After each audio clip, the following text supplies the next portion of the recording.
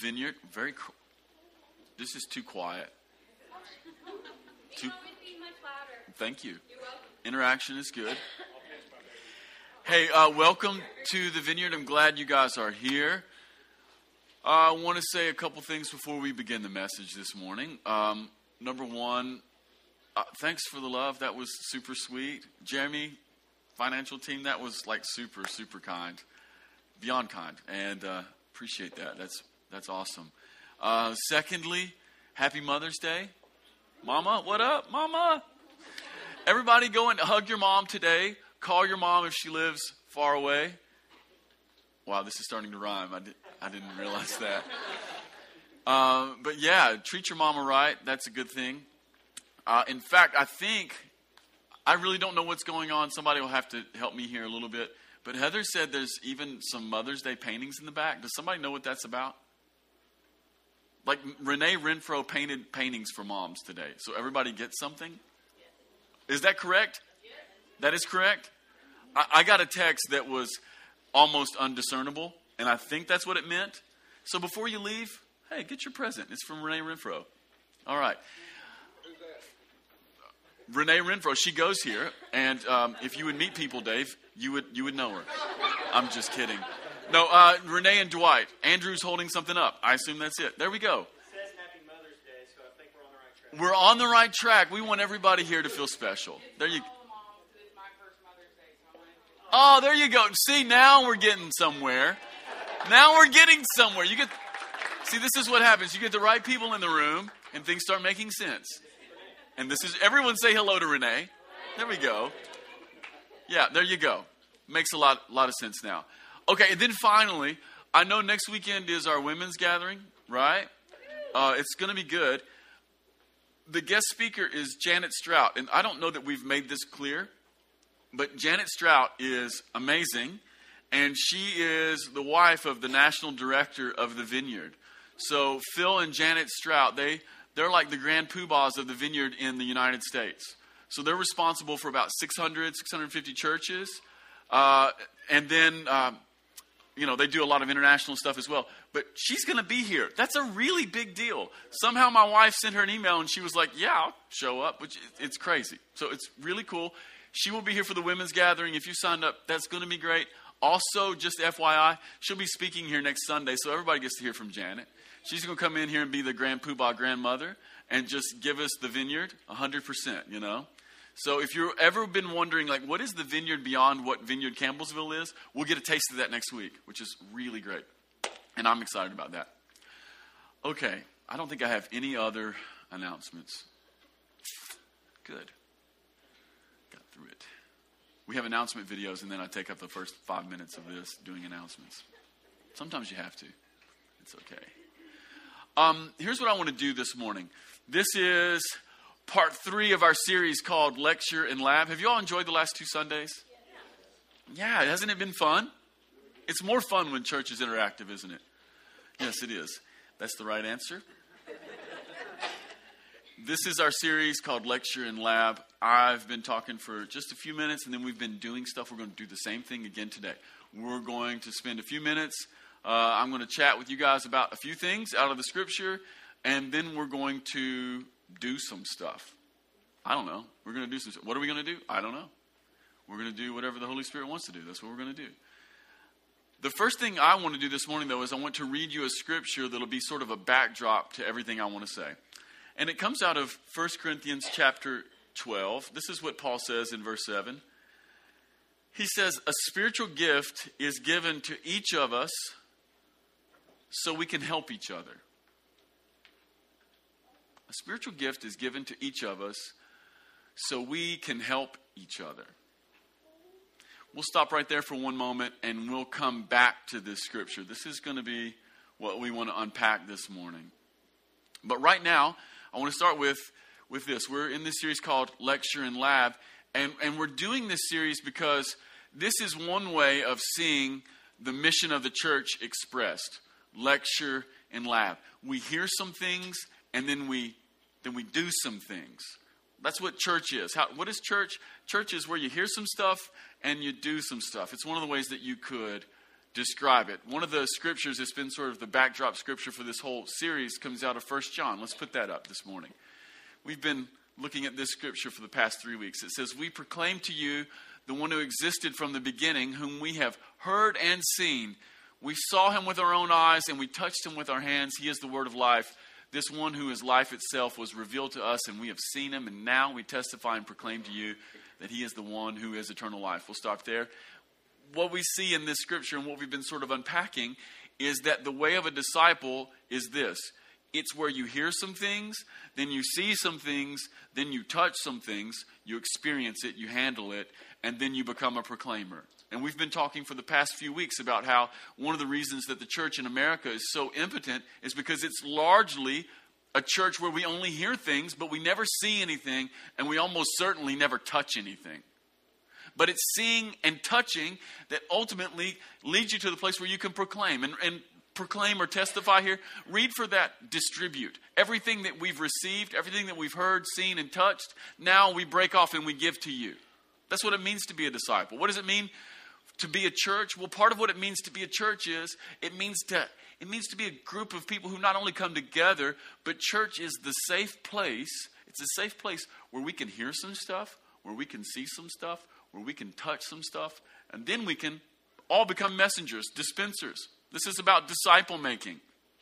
This is about disciple formation. And everybody here needs to go through the process of hearing, seeing, touching, and proclaiming. Does that mean that everybody here is going to be a preacher? No, but it does mean that everybody has something to give. Does it mean that everybody here is going to stand up on the stage and hold a microphone? No, many of you don't even want to do that. That's great. But it does mean that everybody here is a messenger. Everybody here is a messenger, and you've got a platform. But you need to hear, see, and touch some stuff so that you can effectively proclaim something off of your platform. See, here's the deal. It's actually impossible to stay on the sidelines forever if you're truly becoming a disciple of Jesus. If you're really becoming his disciple, it's not possible to stay on the sidelines. See, this is what the church is called to be. The church is called to be a place where people can come and hear some things, see some things, actually touch some things, read for that, gain firsthand experience, and then finally give those things away. And what that means is that the message of the church is not just what someone hears, but the message of the church has to be what somebody sees and handles as well. See, Jesus' sermons were never just the things that he said. See, a lot of us have like red letter Bibles. Anybody in here have red letter Bibles? There's nothing sinful about red letter Bibles. I hate them. I hate them. They're not sinful. You can have one, and they might even be helpful to you. I hate them. The reason I hate red letter Bibles is because it elevates Jesus' words above what he does. And it sows into us the mild deception that what Jesus has to say is more important than what he's doing. Jesus' sermons were never just what he said, but they were also the things that he did. So, for instance, healing is a sermon. And how many of you know if you're sick, it's a better message? Does this make sense? Yeah, it's a big deal. That's what church is. Church has to be this place where we don't just hear some things, but we see, handle, and actually then become proclaimers. So the church is this place where we can come and get firsthand experience. The church is also a place where we can try some new things. And the church is a place where everything Jesus said and did is available for us to practice, which means that the church is a place for us to be comfortable being uncomfortable, if we can say it that way. Why? Because if you're practicing things you're not good at, it doesn't always look slick. Right? So part of what this means is it's sort of a culture flip on what church has to be.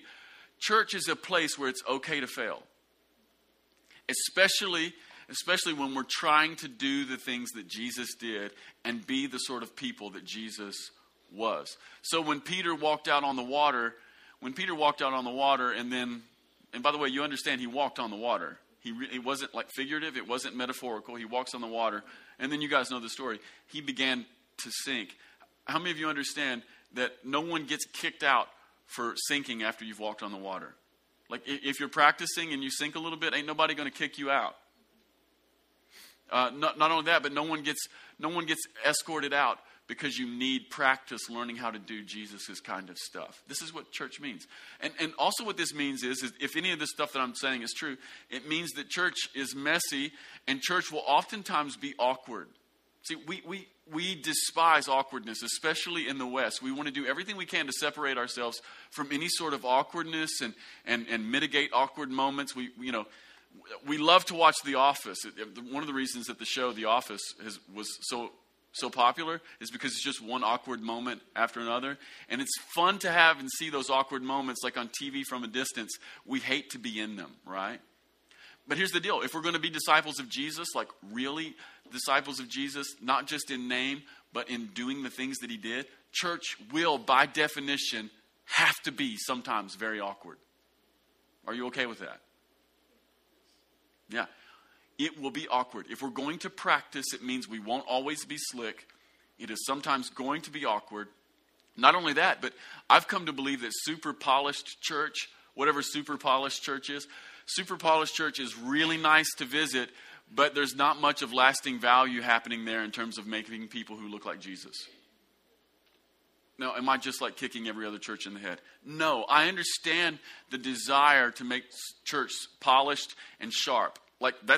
I'm a pastor. I want this place to work good. I want it to be great. I want the band to be great. I want the lights to be right. I want everything to be good. I want people who are safe to greet the children in children's church. I want the snacks to be good and there, and I want it to be cleaned up afterwards. You know what I'm saying? But at the same time, I know that if we get too slick or too polished, what actually happens is basically an expert spirit falls on the church, and it makes most of us mostly spectators while the experts do their expert stuff. And it will kill the church. The worst thing that can happen to a church is one or two people who are really gifted doing everything. That destroys it. It will be cooler. It will be way cooler. You'll get a better reputation. By the way, I know how to grow this church to double the size in about 3 years. I know the things that we can do. I'm against every single one of them. Because what will eventually happen is we will have a church that's twice the size in 3 years, and nobody's looking like Jesus. We're just showing up for a place that we can check out of. We feel good about it. Does this make sense? Yeah. What's one of the things we could do to... I'm not even going to go there. I'm not going to go there. No hobby horses this morning. Just stay in the spirit. So super polished church, nice to visit, but probably doesn't have much of lasting value when it comes to making people who look like Jesus. See, if church isn't occasionally clunky and messy and imperfect, then we're probably not growing. And I'm not just talking about numerically, I'm talking about on the inside. Growth is always the awkward entry into that which you are not quite ready for. How many of you guys have watched middle school basketball? It's awkward, right? There's really no basketball worse than middle school basketball. It's the worst basketball you can watch. Upward basketball with younger kids is actually more enjoyable than middle school basketball. And the reason is this, because middle school basketball is played by middle school boys and girls who have not quite grown into their bodies yet. You know the kid with arms that are 6 inches too long? And he's got feet like 4 sizes bigger than they ought to be, and he's plodding down the court, and he's like tripping over himself. No one's around him, and he got fouled.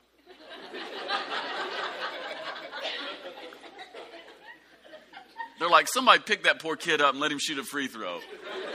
He's going through puberty. He's got a mustache, kind of. You know, somebody help that kid. Smells terrible. Smells like onions and testosterone. What's the matter with this kid? That's church. If we're doing it right, that's church. If we're doing it right, that's it. Because what it means is we're growing. It means that we're growing. Does it mean that the whole church has to be in a permanent state of adolescence? No, but it does mean that there needs to be significant amounts of who we are always in this place of spiritual adolescence, not quite grown into who we really are. Does this make sense? And even when you grow into who you are in one area, you should be entering adolescence in another area. You should start smelling like onions and testosterone and estrogen. You should have feet that are a little bit too big. You should be tripping over yourself. There should be this kind of awkwardness that's just around. That's okay. That's okay. Another thing that I want to say here, and I'm going to go theological for 3.5 minutes. Can we do that? Everybody cool with this? Well, we've been theological right up to this point, but we're going to go hyper theological for just a minute because I think this is important. Not only is church a place where we can experiment and fail and be awkward, and we want that even here at the Vineyard, but when it comes to lecture and lab, one of the things I want us to keep in mind is that here at the Vineyard, we are Trinitarian believers. Meaning that we believe in a Trinitarian God. He's the Father, He's the Son, He's the Holy Spirit, yet He is one. Just like the Jesuits, we here at the Vineyard, we believe that God is that perfect chord. 3 distinct notes, but when you play them at the same time, they are a harmonious new thing. Does this make sense? No, why am I even talking about the Trinity right now? Well, I'm talking about the Trinity because here at the Vineyard, we believe that the Christian life should be formed by the presence of the Father, the Son, and the Holy Spirit when we gather. When we gather. See, we believe that Jesus is our Lord and Savior, and we worship Him. We believe that the Father is the Creator and that He's the love that we need. And we also believe that the Holy Spirit is here and that He's guiding, that He's comforting, and that He's empowering us to look like Jesus. Now, this is important, and I bring it up because when you go to church, you're often going to hear a lot of things about Jesus, and that's good. And you're probably going to hear more than a few things about the Father, and that's very good as well. But if you go to most churches, you're probably going to hear very little about the precious Holy Spirit, and that is terribly bad.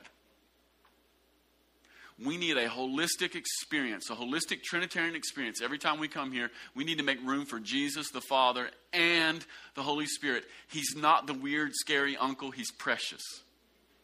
And we can't look like Jesus until we honor Him. We have to make space for Him. We have to make space for the precious Holy Spirit. See, typically, for most believers, the Holy Spirit is only mentioned in terms of conviction. Which, by the way, the Holy Spirit does a convicting work. Some people here may be feeling convicted about all sorts of things right now, even while I'm talking. You're like, why am I even feeling like this? Well, it's just He's here and He's pushing buttons. He does a work of conviction, but that's not the only thing He does. In fact, I've come to believe it's not even most of what He does. It's not even most of what He does. See, the Holy Spirit empowers you and I to live life like Jesus lived, which expressed the will of the Father. So if I'm going to say one thing really theological here. See, here at the Vineyard, we believe that the church has to be a living, breathing expression of our Trinitarian God, Father, Son, and Spirit. See, we got to leave some room. We got to leave some room for the Spirit to come and animate the body of Jesus. And by the way, that's me and you. I want to read you one more scripture this morning. It's out of 1 Corinthians 12. It's verse 27. Paul says this, all of you together are Christ's body, and each of you are a part of it.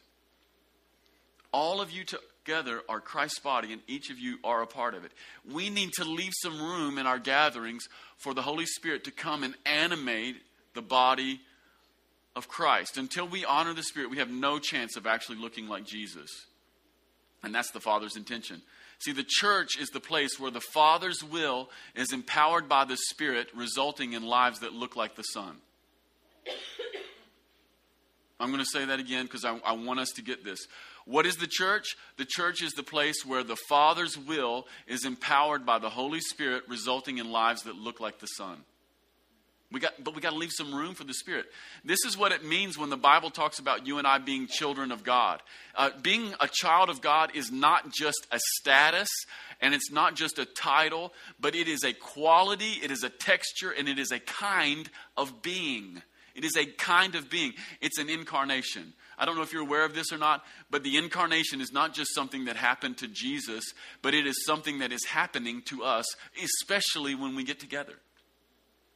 What is the incarnation? It is the enfleshment. That's what incarnation means. It means enfleshment. It means that Jesus, who was God, eternal, took on human flesh and became a man. And when He did so, He didn't become less God in the process. that phenomenon, that mystery, that essential tenet of Christianity, like that's something you have to believe. That's not an optional part. That essential tenet, that is not just something that happened to Jesus, but it is something that is happening to us. We are flesh that is taking on spirit. Jesus was spirit and took on flesh. We are flesh and we're taking on spirit. This thing right now, this is an incarnational moment. Every time we get together on a Sunday morning, it is not unlike when Mary had a baby that she didn't have sex to get and gave birth to the Son of God. Like something is happening here. And we have to leave room for the Holy Spirit in order for this thing to happen. You being a daughter of God and you being a son of God, that is not a title. It is God's intention for your life. It is an actual kind, a texture, and a quality of life. Does this make sense? See, he wants to incarnate something. So the church is where we honor all three. The Spirit is not the scary member of the family. If you listen to most Christians, this is basically how you break down the Trinity. The Father's pissed, Jesus is nice, and the Holy Spirit's weird. No, the Father is love. The Father is love. Jesus is our Lord, Savior, and example, our older brother. And the Holy Spirit is precious and he's welcome. And you cannot look like Jesus. Here's the deal. Here's what's weird. If you just talk about Jesus all the time, if you just talk about Jesus, you'll never look like him. You have to make room for the Holy Spirit. And if you talk about Jesus and it never causes you to talk about the Holy Spirit or the Father, you're not really talking about Jesus. Jesus is who he was, did what he did because the Spirit empowered him. He never once played his God card. Never once. Jesus didn't kick out devils, heal the sick, or cleanse lepers because he was God's son. He did it because he had Spirit empowerment. This is good news. All right. Wow. Where am I at? Oh, now I know where I'm at. Onions and testosterone. Let's go back to that. Okay, now I want to talk about our little scripture this morning. 1 Corinthians chapter 12. Let's put that back up. A spiritual gift is given to each of us so we can help each other. I think 1 Corinthians chapter 12, verse 7, I think that is church in one verse. That is a killer definition of church in one verse. A couple things really quick. Whenever the Apostle Paul starts talking about spiritual gifts, he is almost always going to talk about the church as a body and love in that same context. So in 1 Corinthians 12, he starts talking about Holy Spirit gifts, and then he starts talking about you're the body of Christ, and then in chapter 13 he talks about love, and then in chapter 14 he's back to talking about Holy Spirit gifts again. He's talking about prophecy and tongues. Okay? We're all kind of aware of that, right? Okay, there's two other places where Paul specifically talks about Holy Spirit gifts. That would be Romans 12 and then also Ephesians 4. And if you read the text in Romans 12 and Ephesians 4 closely, one of the things you will see is every single time that Paul talks about gifts of the Holy Spirit, he also talks about love and this image that we're a body. Why? Well, I think he does this because you and I have the tendency to use even Holy Spirit power in an individualistic way that's less than loving. Can we agree on that? I think that Paul talks about us being a body, and I think he talks about love always right next to Holy Spirit gifts, because the natural inclination of our heart is to use even Holy Spirit power in an individualistic way that's less than loving. See, here's the deal. You and I, we love power. God loves love.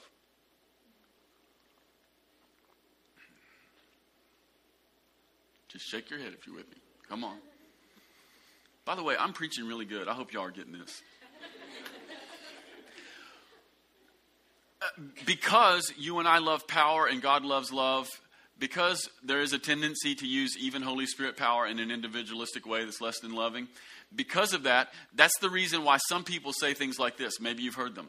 You know, what we ought to do, we should just focus on being a good person. just, let's love Jesus and let's focus on just being good people. That'll be good enough. Maybe you've even said that before. Or maybe you've heard this. It's really not the gifts of the Spirit that are important. It's the fruits of the Spirit that are important. People will do that. Well, I just want to say this to those two things. Hogwash. Why are we creating false dichotomies as if it was either or? It's not A or B. It's not like Jesus stands up in front with one of those long, skinny Bob Barker microphones and says, would you like to have door number 1 or door number 2? Tell them what they'll get. Well, over here we've got gifts of the Spirit, and over here we've got fruit of the Spirit. Go over here and you'll be a jerk, but you'll do stuff. Go over here, you'll never do anything, but you'll be sweet. Your choice.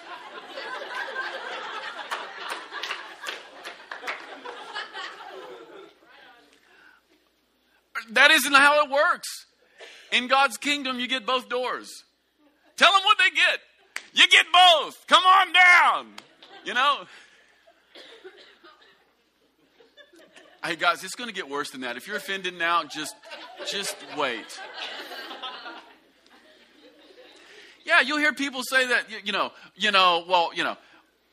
we don't really need the gifts of the Spirit. They're awkward, and it makes people sometimes a little jerky and brash. What we need love, joy, peace, patience. Yeah, we need it all. We need it all. God wants to do more than just make you a kind person. He wants to make you a kind person, but he wants to make you a different kind of kind. See, earthly kindness is sympathy, but heaven is more like empathy, which is, I'm going to get in there with you, solidarity, maybe even do something about it. Okay? Heaven's kindness is not just watch a bad thing and feel sorry. Heaven's kindness is enter into it fully. That's what Jesus does. Enter into it fully and then do something about it. I don't think you can even understand the fruits of the Spirit until you have some gifts of the Holy Spirit. I don't think you can even understand the gifts of the Holy Spirit until you understand the fruit of the Spirit. I think they define each other. I don't have time to talk about that today, but we'll get there one day. I think they define each other.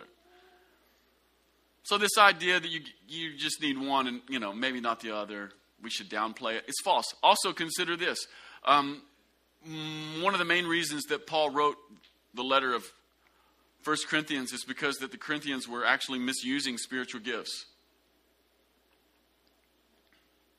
See, every one of Paul's letters, it's this letter, which means it's a one-way conversation. So when you read it, you kind of have to, while you're reading it, imagine why he might be saying these things. Well, the reason that Paul wrote 1 Corinthians is because, at least in large part, the Corinthians were misusing spiritual gifts. And rather than telling the Corinthian church who was misusing spiritual gifts to cool it on spiritual gifts, rather than telling them to take a break, what he actually tells them is, you should desire spiritual gifts even more. 1 Corinthians chapter 14, 3. Pursue the way of love and eagerly desire spiritual gifts, you people who are misusing them. Try that one on. Isn't that amazing? It's not about not using them or taking a break, but it's about using them right. Now, here's the other thing I want you to do. I want you to imagine a body. I want you to imagine a body with blood and veins and feet and hands and lungs and heart and eyes and skin, breathing, living, and alive. I want you to imagine a body. You just looked at one of your neighbors there. I want you to imagine this body. Okay, that's us. Imagine a body. It's living, it's breathing, it's got blood and veins and feet and hands and lungs and eyes and skin. It's alive. That's us. See, when we're together, we're this fully functioning body. That's what Paul says in 1 Corinthians chapter 12. And not only that, but part of what he's getting at is we're more alive when we're together than when we're apart. There is a certain kind of aliveness you cannot get unless you come to a church and you enter in and you participate. Some of us are like looking for that next thing, that next thing, that next thing, that next pill, that next purchase that's going to make us feel alive. It ain't going to happen. There's not a pill. They don't make pills to make you feel alive. They make some that make you feel twitchy, but they don't make anything that makes you feel alive. Aliveness comes from this kind of togetherness, this kind of connection, and this kind of union. There won't be a drink. There's nothing at the bottom of a bottle that'll make you feel alive. There's not a purchase you can make. You can swipe. You can just You can tear it up. And there's no one that you can have sex with that's going to make you feel alive. You can have sex with all kinds of people, and at the end of the day, you'll be more dead than alive. And then eventually, death will enter your body and it'll just take over. Bummer town. See, aliveness, part of the buzz we're all looking for, part of that transcendent thing that everybody's looking for, it's actually here and present among us right now. It was here during worship. It's why we got to enter in. You just can't be a spectator and enter into the life. If you just remain a spectator, you'll go and try to drink it, take the pill, sleep with it, whatever you're going to do. But you won't enter into it. So I want you to imagine this body, blood, veins, heart, hands, feet, eyes, breathing, alive, fully functioning. Every time we get together, we are that body. That's what Paul says. See, again, this idea of incarnation, it's an ongoing fact. We're this body and the Spirit of God comes and animates it. Now let's consider for a moment what bodies have to do in order to stay alive. Let's consider what bodies have to do in order to stay alive. Now, what I'm about to say here this morning about bodies isn't necessarily scientifically precise, but I do believe it's medically accurate. Bodies got to take in oxygen, and if you take in oxygen, you give off what? Carbon dioxide. So you take something in and you let go of something, right? You receive and then you give, right? This is part of what Paul is talking about, especially when we think of it here, okay? You've got to read this whole chapter sometime. Bodies take in oxygen and they give off carbon dioxide. The heart gives and receives blood to the rest of the body from the rest of the body. The heart is constantly receiving and giving. Isn't that interesting? It's a metaphor. How do you know when your heart is healthy, awake, alive, and doing what it's supposed to do? When it's giving and receiving. What would happen if your heart only received? Somebody said it what? It would blow up. I believe that's medically accurate. Am I right, Summer? I think it would blow up. I have doctor confirmation on that. What would happen if your heart only gave and never received? It would choke. What would happen if your lungs only received and never gave? Do you see how this works? It's really crazy, but a lot of times, even natural created order is telling the truth of God's gospel. The universe is declaring the truth a billion different ways. What does it mean to be the church? Church is where you come and you get some stuff, but it's also this place where you got to come and you got to give something. If you don't, you'll die. The body takes food and water in, and it gives off waste and toxins. What if you just put in, and you never gave anything up? Wasn't that a clever way of saying that? I put that in my notes, by the way, just to keep me on target before I go and start going bananas like I sometimes do. See, the body is a picture of giving and receiving. Even within itself, it's just like the Trinity. And the Trinity is always giving and receiving. What is church? This is church. Church is a place where we can come to give and receive, every part supplying what is needed. Now, there are a couple things that hinder us from this kind of stuff. There's just sociological factors. It's just a fact. When you get this many people together, we just sort of check out. And it's not your fault. It's just something we do, right? We just check out. When you get a church, this is also something that people who study church stuff realize. When you get a church, when it goes above 400, participation goes to the floor. Why? Because sociologically, we just sort of know I can check out. The thought that's running in our brains, probably not at the front of our brains, but deep down in our brains. And that ancient primitive part down here. What is that part in the back of your brain called? Somebody tell me. I don't know. Sammy, what is it? The brain, down to the brainstem. Your brainstem knows this. I don't have to do it. Somebody else will. What keeps us from being a church and a body of giving and receiving? Some of it's just sociology. We get this many people in here, we can hide out. We just know, somebody else will probably do that. I don't have to do anything. Somebody else will do that. And so we just start checking out, and we become spectators. We become passive. And by passive, I mean this. Sometimes we become so passive that we won't even receive. This happens all the time. I can't tell you how many times this happens. People come to church sick or significantly broken, like you've been to the doctor 4 times. And by the way, we believe in doctors. We believe that doctors are one of God's biggest tools and one of the main ways he heals people. We ain't against doctors. But let me say this. If you've been to the doctor 3 times, why not get some prayer? Like, here's the deal. It's not go to doctor or go to Jesus. I'm saying, why don't we do both? Why would you ever do one without the other? Hello. So sometimes we become so passive, we can't even receive. And when you can't receive, you're that heart that's starving for blood. You don't know it yet, but you're that heart that's starving for blood. You cannot hang to carbon dioxide. It will kill you. Hello. Then there's another part here. There's the tendency to be the kind of person who can either give or receive. This is really common too. The kind of person who can give or receive. See, some people have the need, it's deep in them, just to be givers. And sometimes the need becomes like this dominating narrative in their life, and they can only be givers. No, I'm always the giver. You know, I'm not going to let you do anything for me. I'm going to do something for you. Like, if you met that person, they're miserable. They have a facade of godliness, but it isn't. Someone who can only always ever give is someone who has profound control issues stemming from God knows what kind of insecurity that has never been touched, probably a daddy issue that needs spoken to. Control. Got to control everything. I need to be known as this person. It's actually a power play. It's a subtle form. I don't receive from Marcus. No, I give to Marcus. You know, you guys know what I'm talking about. You've met that person, right? So there's those people, but then there's also the other people who only ever receive.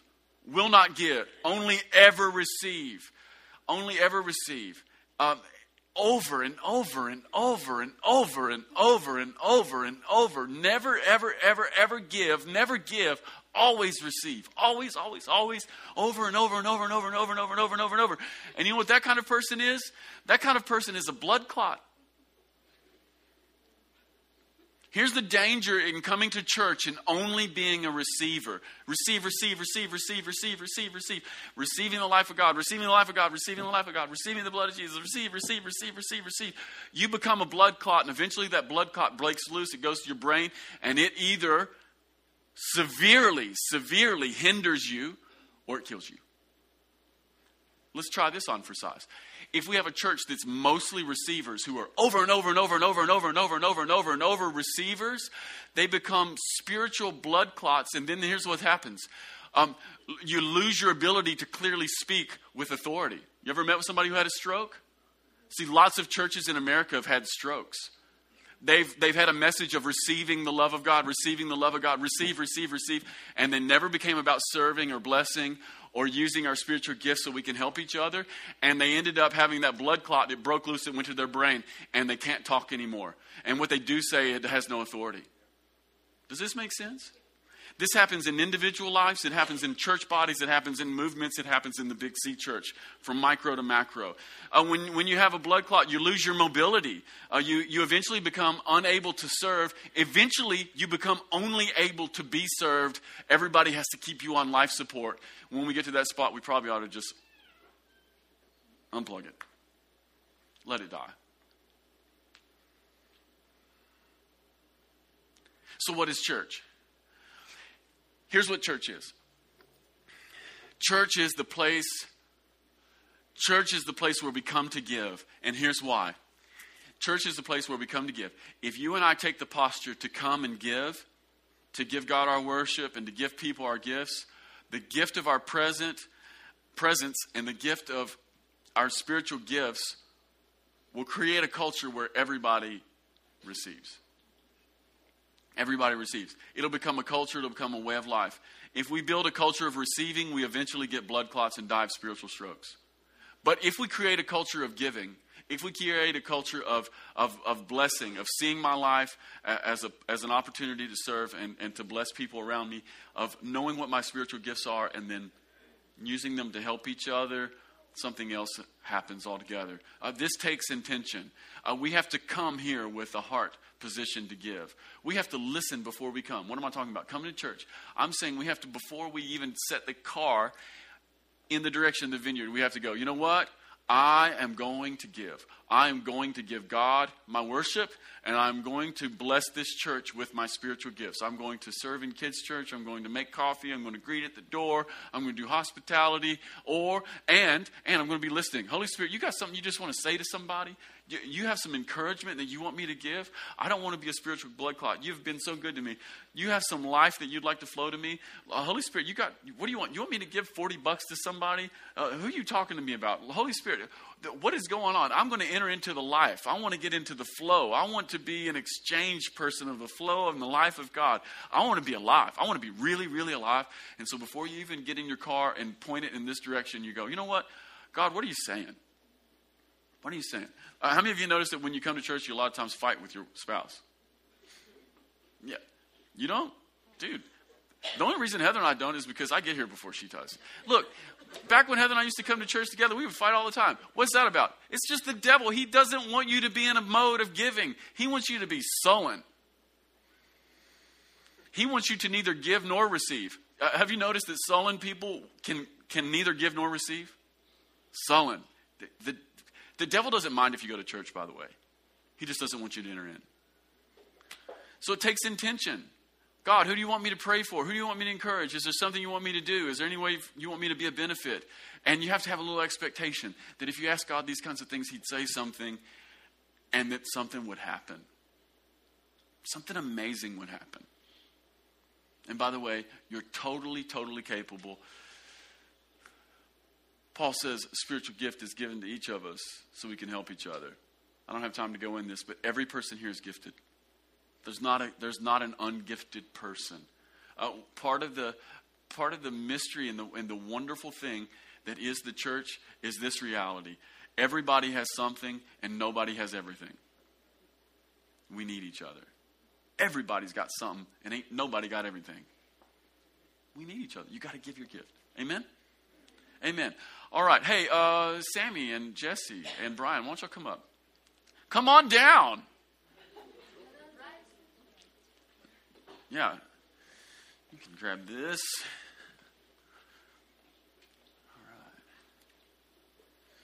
All right. Everyone say hello to my helpers this morning. Here's what we're going to do. I asked these guys and this gal to help me this morning, and I asked them just to be listening for the Holy Spirit and to see if he wanted to say or do anything this morning. And I wanted to give them an opportunity to share. And we're going to turn this into lab for a few moments. So they're going to give probably some prophetic words and maybe even some words of knowledge. If you don't know what that is, come on out to me later. I'll fill you in, or just watch. Just watch. Is that all right? You want to go first, Jesse? Everyone say hello to Jesse. Hi. So I really feel like a maternal spirit is here today. Of course, it's Mommy's Day, so that's a good thing. And I really feel like that the Lord really wants to lay that on Marcus and Kelly. So I really just want to bless you guys with receiving nurturing from Jesus. Like I really saw like a suckling from the Father's chest, like a nurturing over your family, over your marriage, over your dreams, over everything inside of you, like really receiving this miraculous nurturing from the Father. So the second thing is, I feel like there are a few people here, there may be a lot of people here, who really need permission to step into that next place in life. Maybe it's marriage. Maybe it is a new direction in education. Maybe it is even moving somewhere. Maybe that thing's like stirring inside of you and you're like, I can't do this, I can't do this, I can't do this. But you really just need your daddy to say, hey, we give you permission. And you really need your church family to give you permission. So if you want to be so bold this morning, just to stand up. Is that anybody? Anybody here? Does this feel like that's you? Seth, awesome. Yeah. Anyone else? Anyone else? Mr. Luke. Yeah, if you don't mind, stand up. We're just going to reach our hand out to you and give you total permission as your family. As your family. Travis, we're going to sing anyone you else? out. This is the part where this is lab. This is lab. So if that's you, you need to just stand it on up. Anyone else? Jesse, you want to pray for them now? Yeah, I do. All right, hey, why don't we do this, though? Why don't we get a couple people, just, if you're close, lay hands on these fellows. Let's just pray for them. It's okay to move around in church. Rows and columns, forget it. Well, Jesus, we love Travis, and we love Seth, and we love Luke. Yeah. And Lord, thanks that you love them too. And we release them as their family, as their brothers and sisters and mothers and fathers. We release Travis to step out, to go on. We release you in Jesus' name. Luke, we release you. We release your dreams. We release your destinies. We release open heavens above your life. In Jesus' name. And Seth, we say you have wide open spaces. You have wide open spaces, Seth. Yeah. Thanks, Lord. In Jesus' name, we as your family, we give you permission. And we give you permission to hear from the Father.